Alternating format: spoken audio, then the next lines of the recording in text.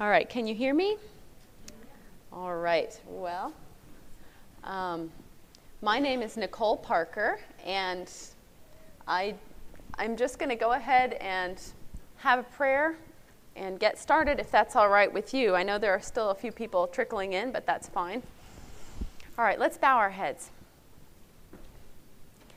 Father in heaven, I know that each one of us is struggling to get closer to you. We love you, Lord. We want to experience your love. And I just pray that you will bless this room, bless every single person here, Lord. Help me to have the right words to speak that will apply to every single heart. Send your Spirit to sustain us, to open our minds, drive away the forces of darkness, and make a wall of fire around this room, Lord, that your Holy Spirit may be the only one that can influence us. Thank you so much, Lord, for loving us. Thank you for being willing to use even me. In Jesus' name, amen. All right. I love me not. This seminar is coming out of my own experience. I know some of you pretty well, and some of you not so well, and some of you not at all. But the Lord knows every one of you, and I'm sure that you can find some applications of this message to your own experience. I'm going to start out by sharing just a little bit of who I am as a person. Growing up, I battled with depression as long as I can remember. It was just a part of my life growing up. I remember talking to my grandma when I was 12 years old about how much I wanted to die. I just didn't want to go on living. I didn't like being who I was. I hated being who I was. And just life for me was always a battle. It wasn't that I didn't have fun. You know, I love my sisters. I have 3 sisters, and we grew up out in the country. And in many ways, it was just, you know, heaven on earth. We played outside all the time in the creeks and the fields and streams all over the place nearby our house. I just loved to go out in the woods, and it was just my place to find peace and to be able to connect with God in some way. I grew up going to the Seventh-day Adventist church. Every week we went to church. I went to Adventist school. But somehow I could never get past that battle of not liking who I was. I felt like I was just so plain. How ordinary can you be? Brown hair and brown eyes. I couldn't do anything well. My sisters were so good at painting and singing and gymnastics and everything. And I just felt like I was a klutz. I felt like I was huge. I was actually the tallest of my sisters, but I just felt so tall, even though I'm only 5'7". So I would walk hunched over, and they were so popular. They went to academy. I didn't feel like I had any friends. So you understand how it is. I'm sure my perspective was somewhat biased by my own experience. But to me, I felt like I didn't have any talents, abilities. There was nothing special whatsoever about me. And you know, the problem is our culture is largely based on you have to be special. That's why self-esteem is such a big thing. Now, self-esteem isn't something you would have heard about a whole lot 30 years ago. It really started, the self-esteem movement took off in about 1986. Some people in California, educators, had started realizing as they talked with young people, these kids don't feel loved. They don't feel good about themselves. And so they came up with the magical solution. If we can make them feel good about themselves, we'll be able to quell this epidemic of violence and teen pregnancy and all the drugs, all that. As long as they feel good about themselves, then everything will be great. That's a humanistic perspective, by the way. In case you notice, there's nothing about God in there. But that was the solution that these educators came up with, and California legislators caught on, and soon they started this whole movement. We're going to build self-esteem-based education. And so the American school system started pumping this out, especially in California. But of course, whatever starts in California goes all over, right? So they established the California Task Force to promote self-esteem and personal and social responsibility. And this was the beginning of the self-esteem solution to all of our problems. Now, self-esteem, if you simply define it, I looked up several definitions. In psychology, self-esteem reflects a person's overall evaluation or appraisal of his or her own worth. Or more simply, how you feel about yourself, a feeling of pride in yourself, or satisfaction with oneself. So you can see self-esteem is a very basic concept. This is what I'm talking about. How you feel about yourself being based on what other people think is, you know, the important way to look at things. The popular perspective on self-esteem is You can never have too much self-esteem. This is, I have a shirt, actually, that I bought it, and then I looked in the label, and in the back of it, and the label of it says, you can never have too much self-esteem. They actually named the company that. And I was like, wow, what a biblical perspective. Have you ever known anybody who had too much self-esteem? Come on now, have you known somebody who really thinks a lot of themselves? I dated a guy like this, okay? He really liked himself. It was really nauseating after a while. He told the same stories about himself all the time. How, he was so good at skateboarding, and he used to have his hair down to here, and he used to have a ring in his nose and a ring in his ear and a chain between the two. And I was like, hey, I wouldn't want to get in a fight. But these were the things that he talked about. He had lots of self-esteem, but I'm afraid it was a little too much. You can have too much self-esteem, especially if it's based on things like that. The problem with self-esteem in this perspective is that it has become the solution to the world's problems. Not the cross, not knowing God and having a relationship with Him. It's having self-esteem. It's this humanistic perspective, and you hear it everywhere. On Sesame Street, did you ever hear the song they sing, "The most important person in the whole wide world is you, and you hardly even know you"? These are the kinds of messages that kids are getting pumped with from the very earliest years. The little train that could, there's not a mountain that we can't climb, there's not a river we can't make it over. Now, is that reality? With all the willpower in you, can you march out to the parking lot and pick up a car? Ugh! There are some things you just can't do. And barring a miracle, there are some things that no person should even try to do. But in our world, we have this illusion, especially based on our culture. Generations in the past did not have to deal with what we have to deal with. Have you ever read Little House on the Prairie? Do you ever watch the movie, whatever? Yeah, Little House on the Prairie. They plant everything in the ground, work really hard, and then along would come a drought or a storm or something, sweep it all away. They woke up in the morning and they went out to see what the weather was like. If somebody had to go to town to get supplies, he went, and 3 days later he came back, right? People didn't have the illusion of having control over their whole lives back then because they had control over so little. Now, we feel a little chilly, so we go and adjust the thermostat, and wow, now I feel good. We get in the car, oh, it's cold in here, but it's okay, because in 10 minutes it'll be warm, right? We have control. If I want to know where my husband is, I can call him on his cell phone. If he doesn't answer that, I'll call him on his work phone. And if I can't find him at either place, then I'll be fretting. I needed to ask him if he would bring home something for lunch. Control. We really think that we've got it. And this mindset has made us feel like we can be in control of our whole future, that we can take charge of our lives, and if I can just make the right choices, I can feel good about myself. And in addition to that, our culture tells us that we are special, we are unique, and that's why we're worth something. The MySpace generation. I put it in Chinese, so you wouldn't be able to read that instead of listening to me. The MySpace generation. Everybody's got to have their little MySpace with their layout, and their design, or their blog telling all about what I'm like and the deep thoughts that I think. And there are the people who have great self-esteem who think, I don't want to miss blogging because all my followers are out there going, what brilliant things is she going to come up with today? And then there's the opposite extreme where people go, why would I start a blog? Nothing happens in my life and nobody would care even if they did. That's not what I'm holding up as the right standard. Stay with me here. I'm saying that this standard of measuring your worth as I am unique, I am special, is the wrong way of measuring your worth. Because when you have to say, I'm special, I'm different from everybody else, and this is why I'm valuable, then you start measuring other people's value based on whether they're as valuable as you, right? The country people, the backpacker. I'm a backpacker. I'm an outdoorsy type. Well, then I'm going to scoff at the people who don't want to go camping in the winter, right? I'm going to scoff at those city slickers. And meanwhile, the professional people who live in the city scoff at the cowboys who just think that they need to smell like sweat in order to be somebody.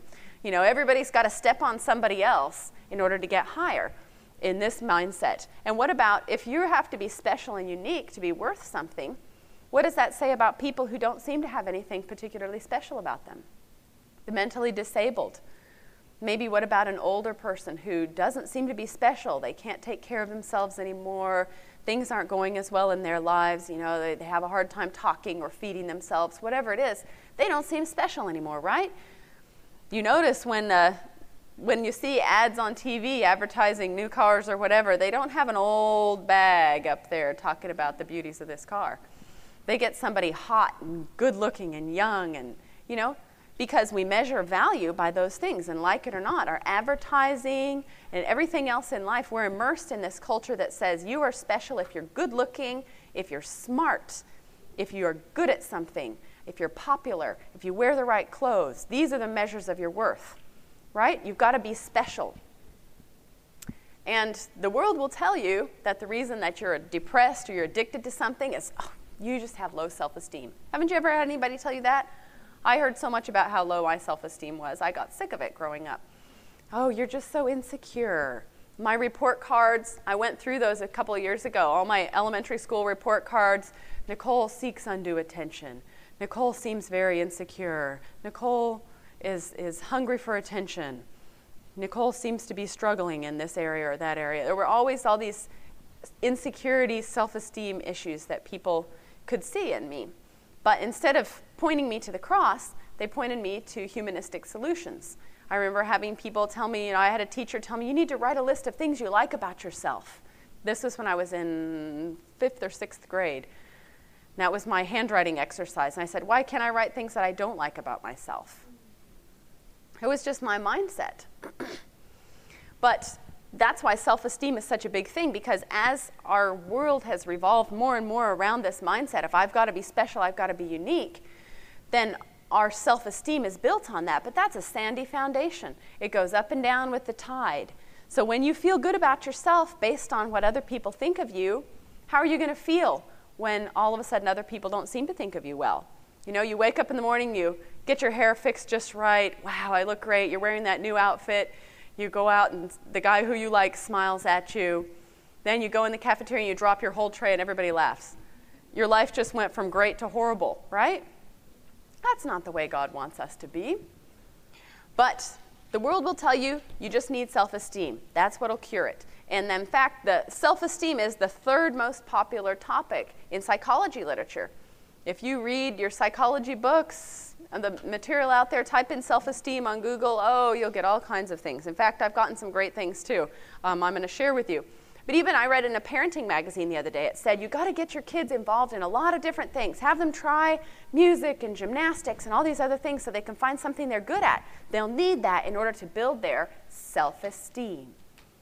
And I thought of one of my friends who was a great musician, played the piano wonderfully, and she was planning to spend her life as a concert pianist. And then she had a snowboarding accident and injured her wrist. So that was the end of her piano career. She can still play, but she won't be able to spend her life on that. It would have devastated her if that was what her self-esteem had been built on. But fortunately for her, she had a relationship with God that was far more important. She said, all right, the Lord's going to have me serve him in some other way then. And she was able to keep on going. But can you see the danger of that counsel? You know, there's just so many examples in the world of people who feel great about themselves for a little while based on a certain circumstance and then crash when those things fall apart. But how can you build your self-esteem? Looking up on the internet to find out, because that's how you find out anything in life, right? You Google it. If you look up on the internet how to build your self-esteem, I thought some of you may need to build your self-esteem, so I have some good suggestions for you. Make affirming lists. This is what Google will tell you to do to build your self-esteem. An affirming list is when you sit down and make a list of things you like about yourself. Somehow I lack to see that as really having substance. But you can create a celebratory scrapbook about yourself. Isn't this great? Sit down and make a scrapbook about yourself. I actually made one of these when I was a kid. I haven't seen it in 20 years. I don't know what it looks like now. But yeah, make a celebratory scrapbook. I am into art and design. I like music. You know, I have all these different pages. Wouldn't that be great? Just imagine. And then you can go and sit down with your friends and say, look, here's a scrapbook about me. Want to find out about me? But if that doesn't satisfy you, here's another way you can build your self-esteem. Draw up an affirmation sheet. I like Nicole because. And now You're going to let your friends and family be involved in building your self-esteem. You take it to them and you say, please write down things you like about me. I'm not even joking. This is on Google. Go look for it.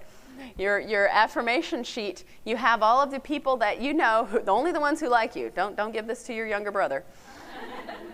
And they'll write the things they like about you. And then it says, keep that list with you. And whenever you start feeling bad about yourself, pull it out. Whip out that baby and start reading about the things that are good about you. Talk about self-esteem. Wow, won't that solve all your problems? And the mutual complimenting exercise. I have to admit, this one was my favorite. You have to sit down with somebody you know, somebody who you like and who likes you. Be sure you choose your person carefully. And set a timer for 5 minutes, and they compliment you for 5 minutes. All about the things they like about you. Can you just see yourself doing this? Are you starting to see what's wrong with the self-esteem movement? And then, of course, I'm thinking, what if they run out at 3.5? That's going to really dent my self-esteem. And then, of course, you've got to set it for another 5 minutes, and you spend 5 minutes complimenting them. So these are the ways that you could build your self-esteem, according to the internet. But there are lots of other ways to build your self-esteem. Of course, this is one of the most common relationships, and of course, the more the merrier when what you're looking for is somebody to build up your self-esteem, right? Some people, they spend their lives flirting all the time. And do you know, I tend to talk to people right about the time they get married because I tend to hang out with college students and young adults. So I find sometimes, they'll tell me. I even had a girl tell me just recently. She'd just gotten married, and she said, yeah, my husband used to have a real problem with flirting, but now we're married. And I was like, oh, baby. You don't know. Because when a person builds that habit of building their self-esteem on the affirmations of the opposite sex, that doesn't go away instantly, let me tell you. You don't suddenly find on the day you say I do that all your attraction and all your need for attention from the opposite sex goes away if that's what you built your sense of worth on. You're in deep trouble. Ultimately, the problem with this is that it's an idolatrous mentality. Whether or not you have 2 people that you're trying to flirt with or just one, if that person is the one that you're building your sense of worth on, your sense of worth is going to go up and down on the tide, number one. And number 2, you won't be able to break off that relationship, even if you know it's damaging, even if you know it's idolatrous. Whenever we're in a situation where there's something other than Christ on the throne of our hearts, we are in deep trouble. So here is your final couple of punches from the internet. The truth is you can never like yourself too much. And if you want to be successful and happy in life, you need to be your own favorite person. How charming. So concentrate on your strengths, and in time they will expand and create new strengths. That's pretty hollow counsel, don't you think? Here, I love this one too. A firm belief in your capabilities and self-confidence is the single most important asset you have as a person. Oh, I hope not. A simple way to bring about positive feelings within yourself are through affirmations. I feel great about myself. Tell yourself this every day. Every day and in every way, I'm getting better and better. Boy, don't you want to tell yourself that every day? I love the last one. Everything goes right for me. Oh my. Does everything go right for you? I'm sorry. I think these people were smoking something. Maybe life goes perfectly for them, but it really doesn't go that way for me. This stuff is just lying to yourself. That's all it is, right? And it's a pretty shaky foundation. If you're telling yourself, everything goes right for me, and then you drop that tray in the cafeteria saying, everything goes right for me, it's not going to solve a thing. It's only going to make you crash into depression. It doesn't go right for me. I must be stupid. There must be something wrong with me, right? Now, the keys to high self-esteem, according to the world's method of building your self-esteem, are these. Your self-concept is built upon, according to these things, your looks and style. I think this is an ideal illustration of what Solomon talked about when he said everything under the sun is vanity. Look at this list. Looks and style, is that what your self-concept should be built upon? What about if you get in a car accident and your face gets burned? Where's your self-worth going to go? School or work, your health, your body and mind, your fitness. What if you can't seem to do really well in some things in school? Does that mean you're not worth as much as the person who gets straight A's? Not in God's eyes, but certainly in people's eyes. Relationships, money or possessions. Do you want your self-worth to be built on that? Other general influences, values, or beliefs. These are the things that eruptingmind.com tells you that your sense of self should be built upon. And therefore, if those are the things that your sense of self is built upon, then it makes sense that you're going to have to work on those things in order to get yourself to feel better about yourself, right? And if your goal is feeling better, well, that's the place to go, right? Start working hard. Get really good at something. Then you'll be worth something, right? Is this a biblical foundation for understanding your own worth? No. What is our worth measured by? It's in light of two things. Creation. You are created in the image of God himself. That is the number one measure of your worth. And the number two measure of your worth is, while we were yet sinners, Christ died for the ungodly. He formed you in his own image. He breathed into you the breath of life. At that moment, you became worth more to him than all of the universe. And then, when you rebelled, you slap him in the face and say, I think I'm going to take care of myself from here on out. He says, I will die for you. That is the measure of your worth, not these foolish things. God loves us, and that is shown by creation and redemption. Now, these two things are the things that we must meditate on. But don't we need self-esteem? Doesn't the world tell you that? You know, it's really still hard to get this concept. Don't we need to have good self-esteem, though? What is wrong with the concept of self-esteem? This is from the book Psychology as Religion, pages 16 and 17. Lots is wrong with it, and it is fundamental in nature. There have been thousands of psychological studies on self-esteem. The bottom line is that there is no evidence that high self-esteem itself reliably causes anything. Even though there have been all these profound declarations by educators and lawmakers and everything else, we've got to help these young people feel good about themselves. Statistics show and studies show that self-esteem doesn't really seem to help. Is high self-esteem healthy? The self-esteem theory predicts that only those who feel good about themselves will do well, which is supposedly why all students need self-esteem. But feeling good about yourself may simply make you overconfident, narcissistic, that's self-centered, and unable to work hard. From Psychology as Religion, page 17. Excuse me. It was an interesting study done. Students from 8 different countries were assessed for their mathematical abilities. And of all the 8 countries, I don't even know which 8 countries were involved, but the Koreans ranked the highest in mathematical ability, but the lowest in self-assessment. When they were asked, how do you think you do? Oh, I'm not really good at math. Oh, those were really tough tests. I don't think I did very well. But they did the very best. Guess who did the worst? The Americans did the worst and felt the best. When they were assessed, they said, no, man, I'm really good at math. Oh, those things, yeah, it wasn't that bad. I think I did really well on them. The Americans had been fed this self-esteem gospel until they felt like, you know, it doesn't matter whether I do well. I'm really good at this. And here they didn't even push themselves as hard. Now, I'm not recommending we all become like the Koreans. Sometimes Korean parents can really push their children, right? I'm not saying we all have to just be driven and say, unless you do well at something, you're not going to be worth anything.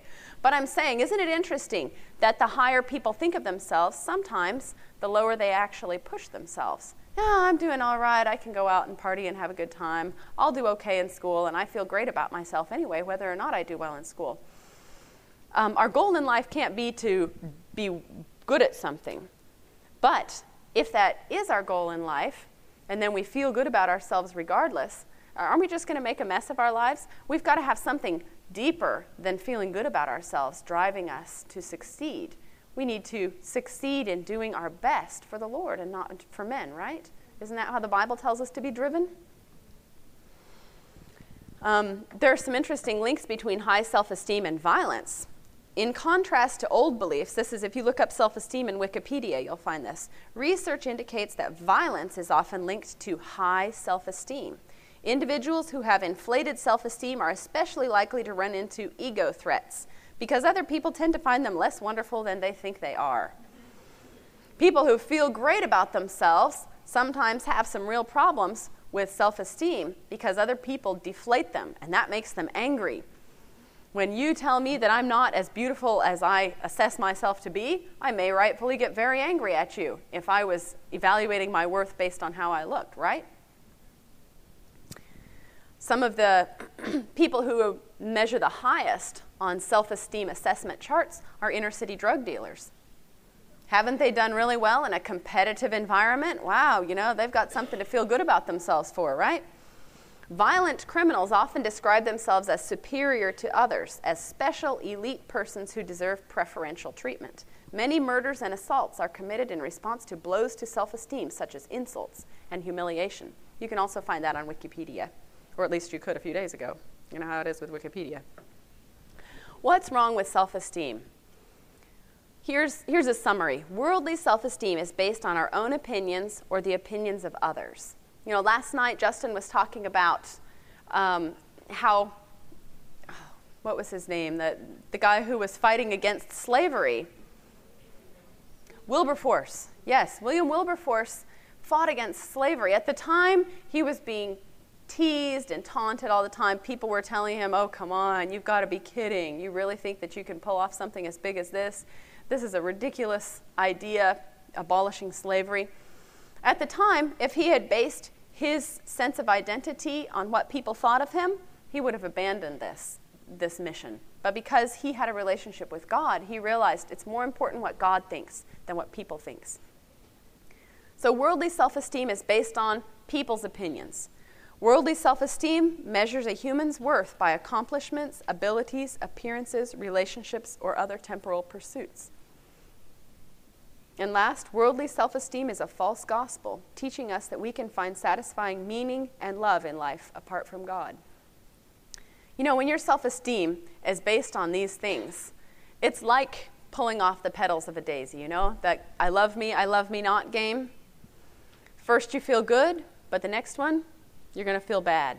Then you'll feel good again, then you'll feel bad again, until eventually you're just like, I know I'm never going to actually have anything really solid and worthwhile in my life. I might as well just brace myself for the fact that I'm not worth anything, right?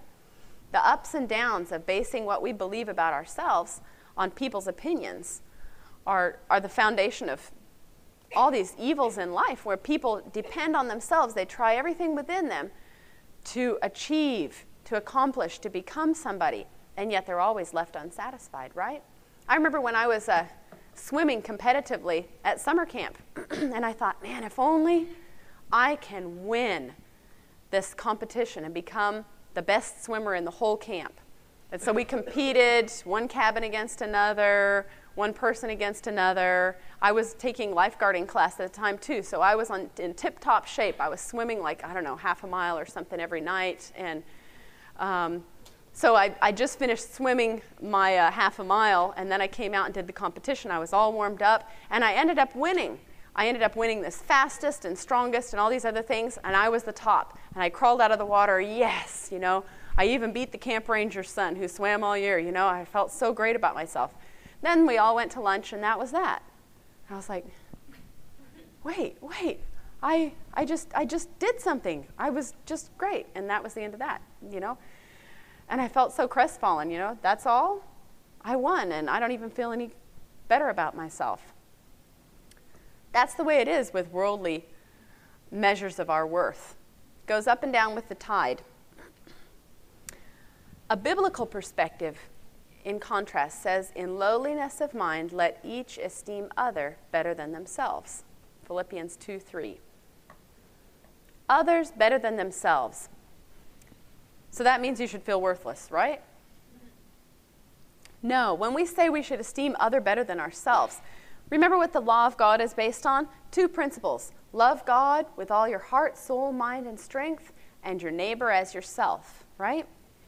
When we love our neighbor as ourselves, and we're ministering to every person, when we see in every other person the image of God, that's so different than if we're measuring our worth by what other people think of us. They measuring themselves by themselves and comparing themselves among themselves are not wise, the Bible says, right? When we measure ourselves in comparison to other people, we've got to step on them to get higher on the ladder of success. But when I see my worth measured by something completely outside of what's under the sun, as Solomon said, when my worth is not measured by anything that's down here under the sun, when my worth is measured infinitely in the light of the cross, in the light of a God who rules the entire universe with more love than I can ever understand, then I view myself in proper perspective. This little speck of dust who has rebelled against the Creator and whose Creator loves them infinitely anyway. When you view yourself that way, think of how you view the people around you. Instead of having to struggle to be higher than everybody else, we're equal with everybody else, right? I am just like everyone else, of infinite worth in the light of the cross. I'm worth so much to God, and so is she, and so is he, so is every person. Wow. How does that change the way you see that homeless person who smells really bad and is sitting on the sidewalk? How does that change the way you see the mentally disabled person that comes to church with you? They're of infinite value in the light of the cross. Not in people's eyes sometimes. People measure by, well, they're not going to make this substantial contribution to society. They're old and in the nursing home now. But God sees every person as of infinite worth. Somebody he would be willing to die for. See, this is the secret to powerful evangelism. Instead of going out and saying, I want to find some people like me and make them come into the church, we see every person as priceless. And it will help us not to feel worthless. You know, I heard a sermon, actually somebody was telling me about the sermon that they had heard, that they were really upset because the pastor spent the whole time talking about how we should have no self-esteem. Self-esteem is bad, it's evil, it's pride. Therefore, we should all realize that we are trash and we are nothing. I thought, wow, what a mess. When we stand up against the world's measure of our worth, of self-esteem and this self-esteem system, we must preach the gospel too. The gospel is self-worth. Now, I'm using those two different terms, not because they're really that different. Esteem and worth aren't really terribly different concepts.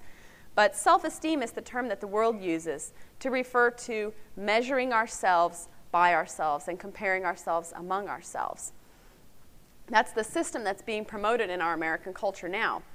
And I'm using self-worth as a different way to say what God really wants us to base our sense of worth on, his infinite love for us. So when I use these two concepts, these two different words, self-esteem and self-worth, understand what I'm talking about. God wants you to have self-worth. When I say you should not have self-esteem, I mean you should not base your opinion of yourself on comparing yourself to other people or on what you think you can accomplish. Your sense of worth must be built on the love that God has for you. Biblical self-worth is founded on the infinite, unconditional love of God. It is rock solid and secure. It does not go up and down with the tide. And it develops as a result of a life-transforming relationship with Jesus Christ as our Creator and Redeemer. When you fall in love with Jesus and you see the incredible love that he has for you, you no longer have to be driven by, but I need somebody else to love me. I need to be good at something in order to feel like I'm worth something. I remember a couple that came to talk to me. They'd been dating for 5 years and really battling. Honestly, they didn't even like each other. But they couldn't break up because they needed each other. And when I talked with each one of them individually without the other person, the relationship was rocky, it was terrible. But when I'd say, okay, well, what do you guys think? How about splitting up? No, we can't do that. They needed each other, not because they loved each other. You know, that's what I always hear. People say, no, I can't break up with him. I love him. He needs me. That's not love. You know what? That's selfishness. When anything other than Christ is on the throne of your heart, and by that I mean when you wake up in the morning and there's somebody or something that is the primary thing that you live for, that thing is an idol.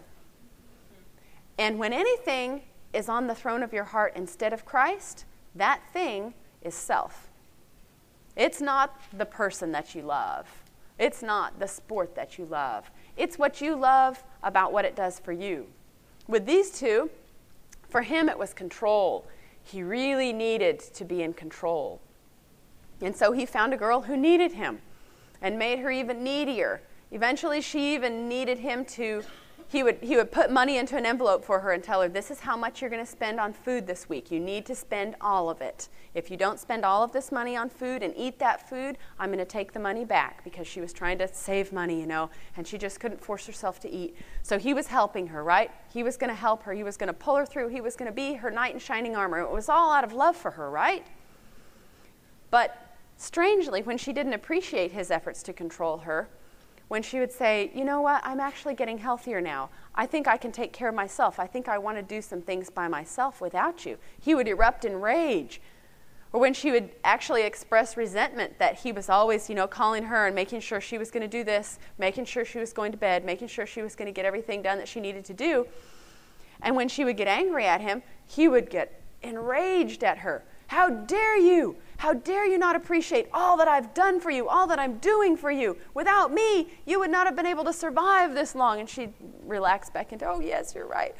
I don't know how I would have survived. You're so wonderful. You're so loving. That's what he needed. That's what he wanted. It wasn't love for her.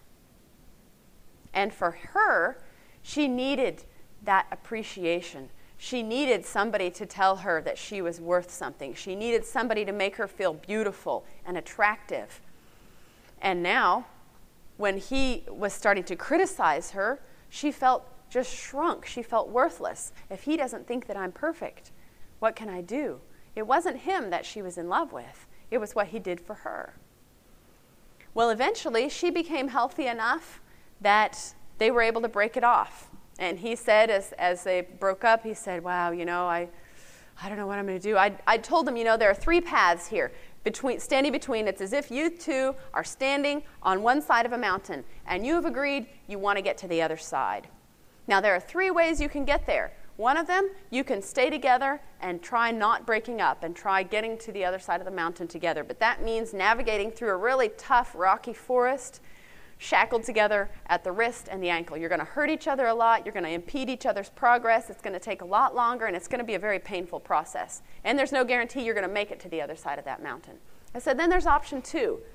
You can say to each other, let's break it off and say 6 months from now or something, we'll see each other again. Then we'll talk. We're not going to talk between now. We're going to go it on our own and see if we can make it to the other side of the mountain in 6 months. The mountain being, they needed to build a relationship with God, become Christ-centered instead of being self-centered. So I said, then there's the third option. You can say, let's break it off now. No 6-month time limit. I'm gone. I just want to be free. I just want to be out. And if ever the Lord brings us back together, well, that's the Lord's business. And he said, that's the one I really want. I want to be free. I want to be out of this. And she said, that sounds good to me too. All right, so they did it. And she said, I'm going to be fine. He said, oh, I'm worried about her. I don't know if she's going to make it. I'll be fine, but I don't know about her. I said, I think it's going to be a lot harder on you than you think. And she did fine, because she was starting to build that relationship with God already. Within a couple of months, she got rebaptized. She took off spiritually when she finally broke those shackles. He crashed. He began texting her, pleading for her just to go for a walk with him on Sabbath afternoon, just to go out to eat with him, just to do something. And she'd call me, what do I do? He's texting me. I said, send him a Bible verse. That's it. Tell him, they that wait upon the Lord shall renew their strength. Whatever it is he needs Christ, and you're not going to help him. And the more that you try to take his hand to bring him to Christ, the more he's just going to cling to you. So that's what she did. It was tough for him. Within a few months, he was coming to my house crying. He didn't know how he was going to cope. But now that she was finally out of his life, she was progressing, and he had to hit rock bottom, and then he started progressing. Recently, I talked with him, and he said, wow, I sit down to have my devotions. I have a roll of toilet paper and a plastic bag for everything that I blow my nose and wipe my eyes on and put it in there. I've got my Bible and my computer with e-sword. It's just incredible. I can't believe this stuff that's in the Bible. Look what the Bible says. And he shared with me passage after passage that were just coming alive to him. Growing up in the church, being a kid who always, knew that God was there and that God loved him, it didn't get through to him because of the other issues going on in his life, the things that were shouting to him, God doesn't love you. We're going to be getting into that stuff this afternoon. How do we overcome abuse, neglect, the problems that hit us because of other people's sins against us or because of our own sins, our own mistakes that make us discouraged and feel like God could never use somebody like me. And we're going to talk about that this afternoon and how God wants to help us to find the courage to break those chains that bind. For him, it was a magical process and still is.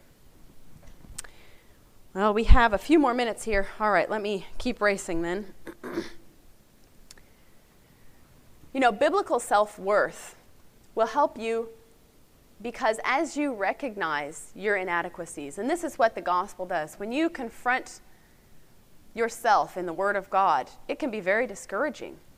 You realize, whoa, I'm making a total mess of this situation. I'm making a total mess of that situation.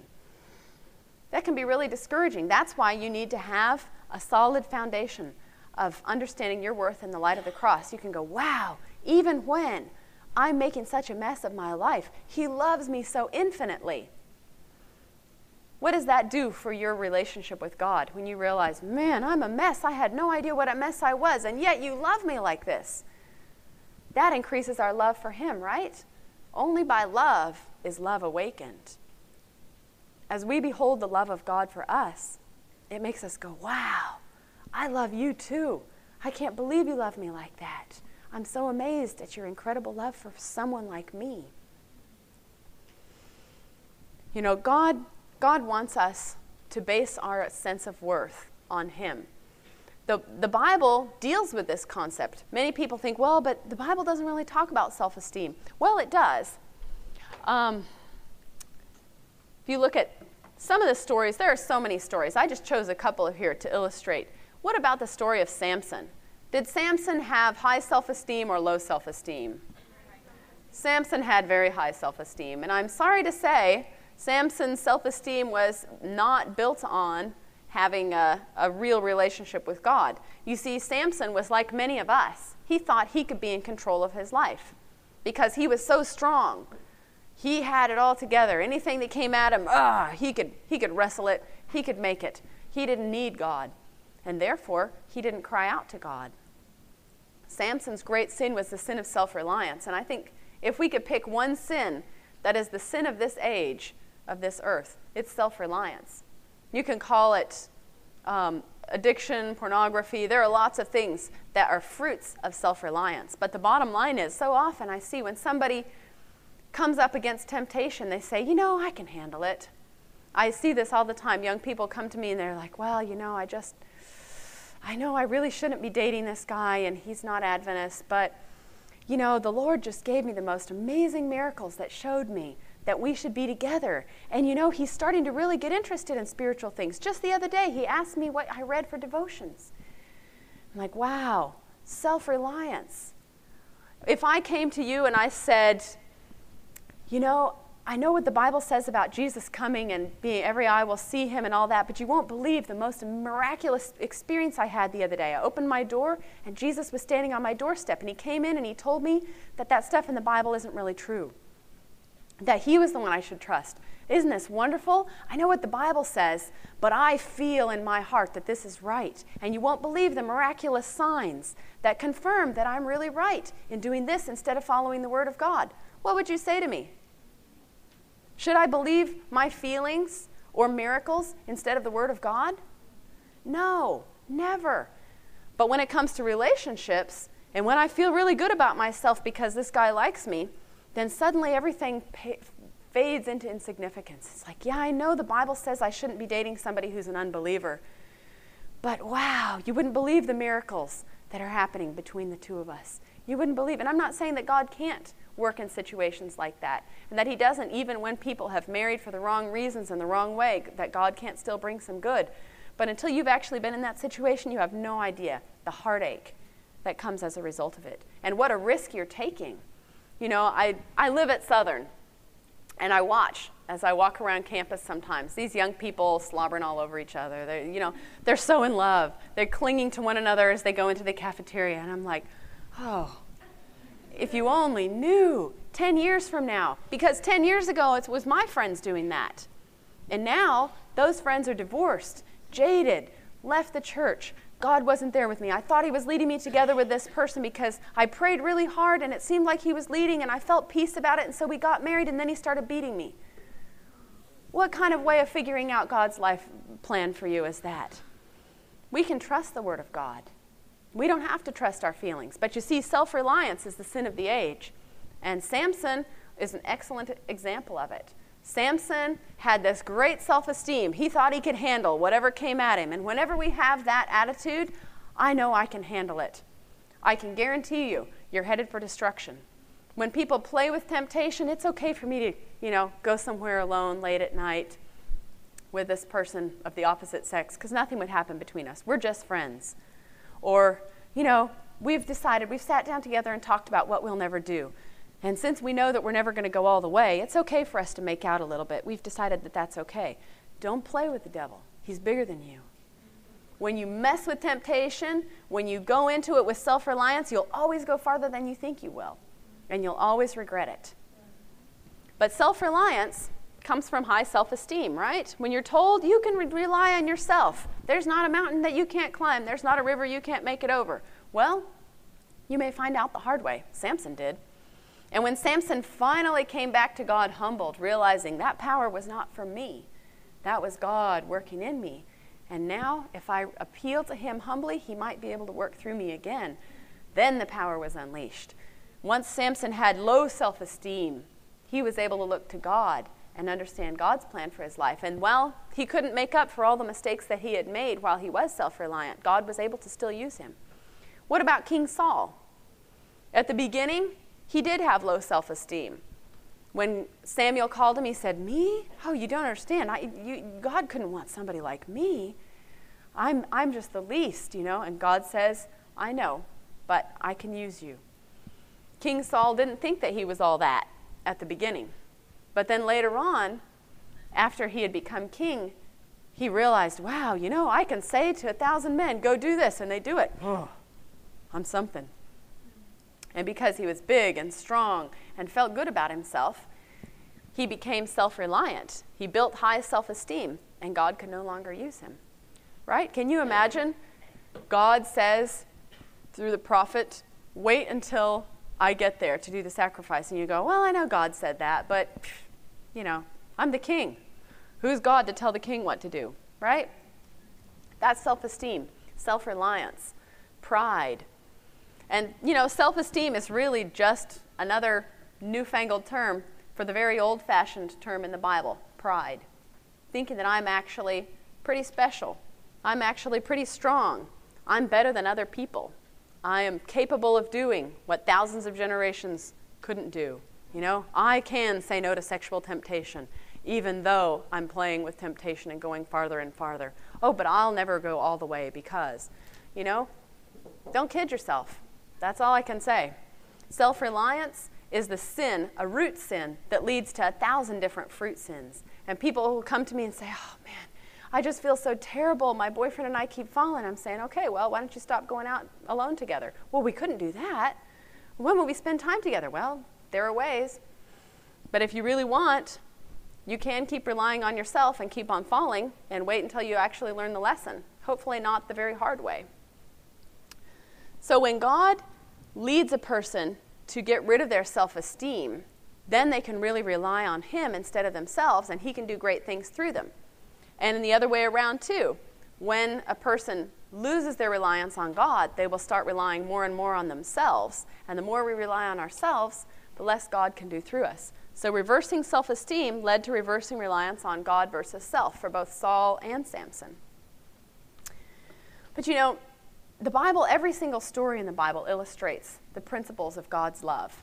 But when we look to every other example, none of them are as great as Christ. So let's look at Christ and his view of his worth. In the heart of Christ, where reigned perfect harmony with God, there was perfect peace. He was never elated by applause, nor dejected by censure or disappointment. The Desire of Ages, page 330. Can you imagine being like that? If you get called in at work or at school and told, you've been making a real mess of things. And you're like, but I really didn't. But they say, it's too bad. We're docking your grade. We're docking your pay. Whatever it is that you're going to get a consequence because you are not up to par. Can you imagine how that feels? Or what about if somebody tells you, man, I was just amazed at whatever it is that you just did. You're a phenomenal person. Will it not, chink you up just a little bit? You see, the more that we rely on other people's opinions of us, the less we rely on God's opinion of us. But the solution is not, okay, I'm not going to rely on anybody. I'm not going to rely on anybody. The solution is relying on Christ. In the story of the Pilgrim's Progress, there's a flame that's burning, and the devil is trying to pour water on the flame and put it out. He's enraged that this flame in the Christian's heart will not go out. And Christian is wondering, why is this? Why does the flame not go out when water is being poured on it constantly? Then the interpreter takes him behind the wall where the fire is coming from and shows him that there's a secret passageway of oil. The oil is coming in to feed the flame so that the water can't put it out. This is what God wants to do in our lives. He wants to continue feeding our sense of worth, our sense of identity through our time with Him every day, our devotional time, walking with Him, talking with Him, listening to Him. He wants to keep pouring that oil into our hearts so that we can resist the assaults of the devil. It's a moment-by-moment process. And it's not something that we can get just by having that moment-by-moment daily time, because God knows. There are a lot of things that come up. You get sick, you sleep in, things happen. Sometimes you don't get that devotional time as regularly as you need to. And while I'm not excusing missing your devotional time, God knew we needed something more than that, and He gave us the Sabbath. The Sabbath is a day you're not allowed to work. You're not allowed to mow the lawn and pay the bills. Why? Is it that God says, I'm not going to let them go play secular games. They're not going to be able to go play basketball. Now I'm going to test their loyalty to me. Anything that God takes from us, He takes away because He knows it's not going to be a blessing to us. And He gives us something better in its place.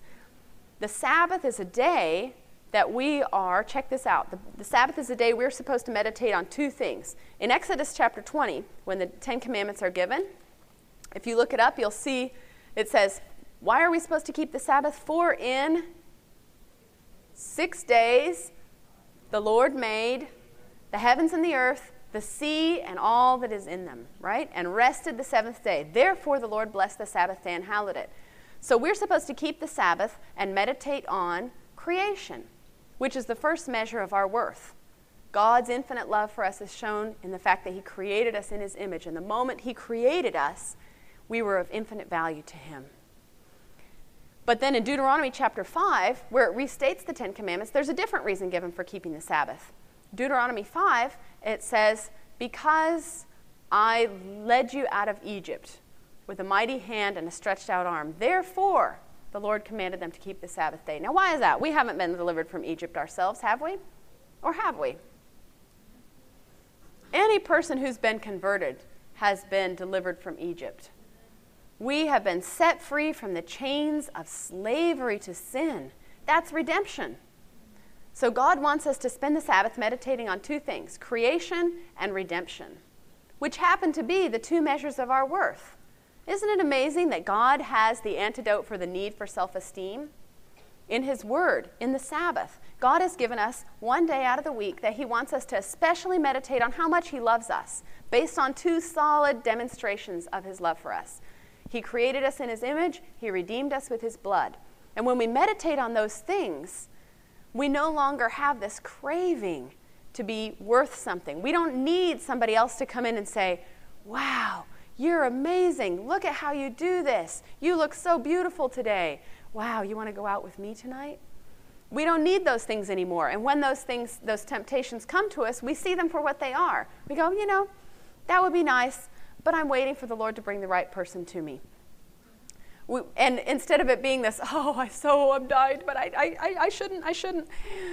The Lord is satisfying our heart. That oil is feeding the flame within our hearts so that we can see these other things for what they really are, distractions. When Christ is on the throne of our hearts, when He is the center of our lives, when we wake up in the morning and we're just exulting in His love for us.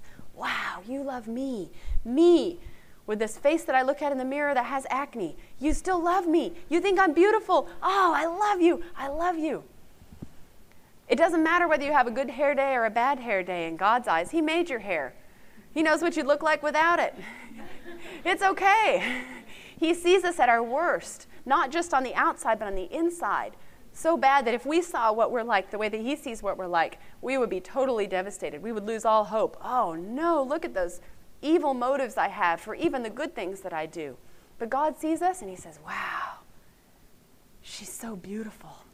He's so amazing. I just love them so much. When we meditate on that love that God has for us, we find the antidote, the solution for that thirsty heart, that thirsty soul that the world can never satisfy. We're going to talk in the next presentation about that solution. How do you really drink from the well that truly satisfies, from the living water, so that you're not left thirsty, empty, broken? Because I think this is not just something that you can just say, okay, I think I'm going to go spend an hour reading the Bible. I spent a lot of hours reading the Bible that left me still thirsty, empty, and broken. I want to talk to you about how you can really internalize this. But you know, turn in your Bibles to John chapter 2. John 2, 23 through 25. This is a short passage that I think perfectly illustrates how Jesus overcame the same temptations that you and I face. Wasn't he tempted in all points like as we are, yet without sin? It's not a sin to be thirsty. Jesus was thirsty too. It's a sin to go to something else to satisfy us, the broken cisterns of the world. John 2, 23 through 25 says, when he was in Jerusalem at the Passover in the feast day, many believed in his name when he saw the miracles which he did. Can you imagine what it would be like to do miracles and everybody's following you going, wow. But Jesus did not commit himself unto them. And if you look up the Greek word for that, the commit himself unto them, it is trust them or depend upon them. Jesus did not depend upon those people who were following him because he knew all men and needed not that any should testify of man, for he knew what was in man. You know, God knows what's in our fickle hearts, and he loves us anyway. Jesus was able to build his identity and his sense of worth on the Father's love for him so that he wasn't a victim of the vicissitudes of what people thought of him. When the Pharisees bashed him, he was able to shrug it off. When other people praised him, he was able to say, great, but, you know, I've got my feet on the ground. This is the secret of why Jesus was who he was, because his sense of worth was based on the Father's love for him. If you look in Luke chapter 22, go to Luke chapter 22, verses 24 through 27.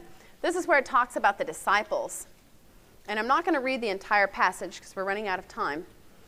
But the disciples have been talking on the way to Jerusalem. They're on the way to the cross. Jesus has been telling them, look, I'm going to die, be crucified, I'm going to be resurrected the third day. And they're going, that's great. But anyway, back to fighting over who's going to be at your right and left hand. They had their goal. Was Christ the center of their lives? Christ was not on the throne of their hearts. And whenever Christ is not on the throne of your heart, self will be on the throne of your heart. They may have thought, man, we're serving Christ. I want so much to be right there with him, helping him all the way. But it was really about self. So when Jesus asked them, what were you talking about on the way? The disciples didn't want to answer. There was a strife among them, Luke chapter 22, which of them should be accounted the greatest. And Jesus had some words for them. He talked to them about, that's the way it is in the world, but ye shall not be so. For he that is greatest among you, let him be as the younger, and he that is chief as he that doth serve. I am among you as he that serveth. Turn to John 13, verses 3 through 5. This is at the Last Supper, as Jesus is about to make the ultimate sacrifice for these disciples who are still bickering about who is the greatest. He's just confronted them. He's just said to them, what were you guys talking about on the way? You were talking about who's going to be the greatest, right? Remember? That isn't what it's about.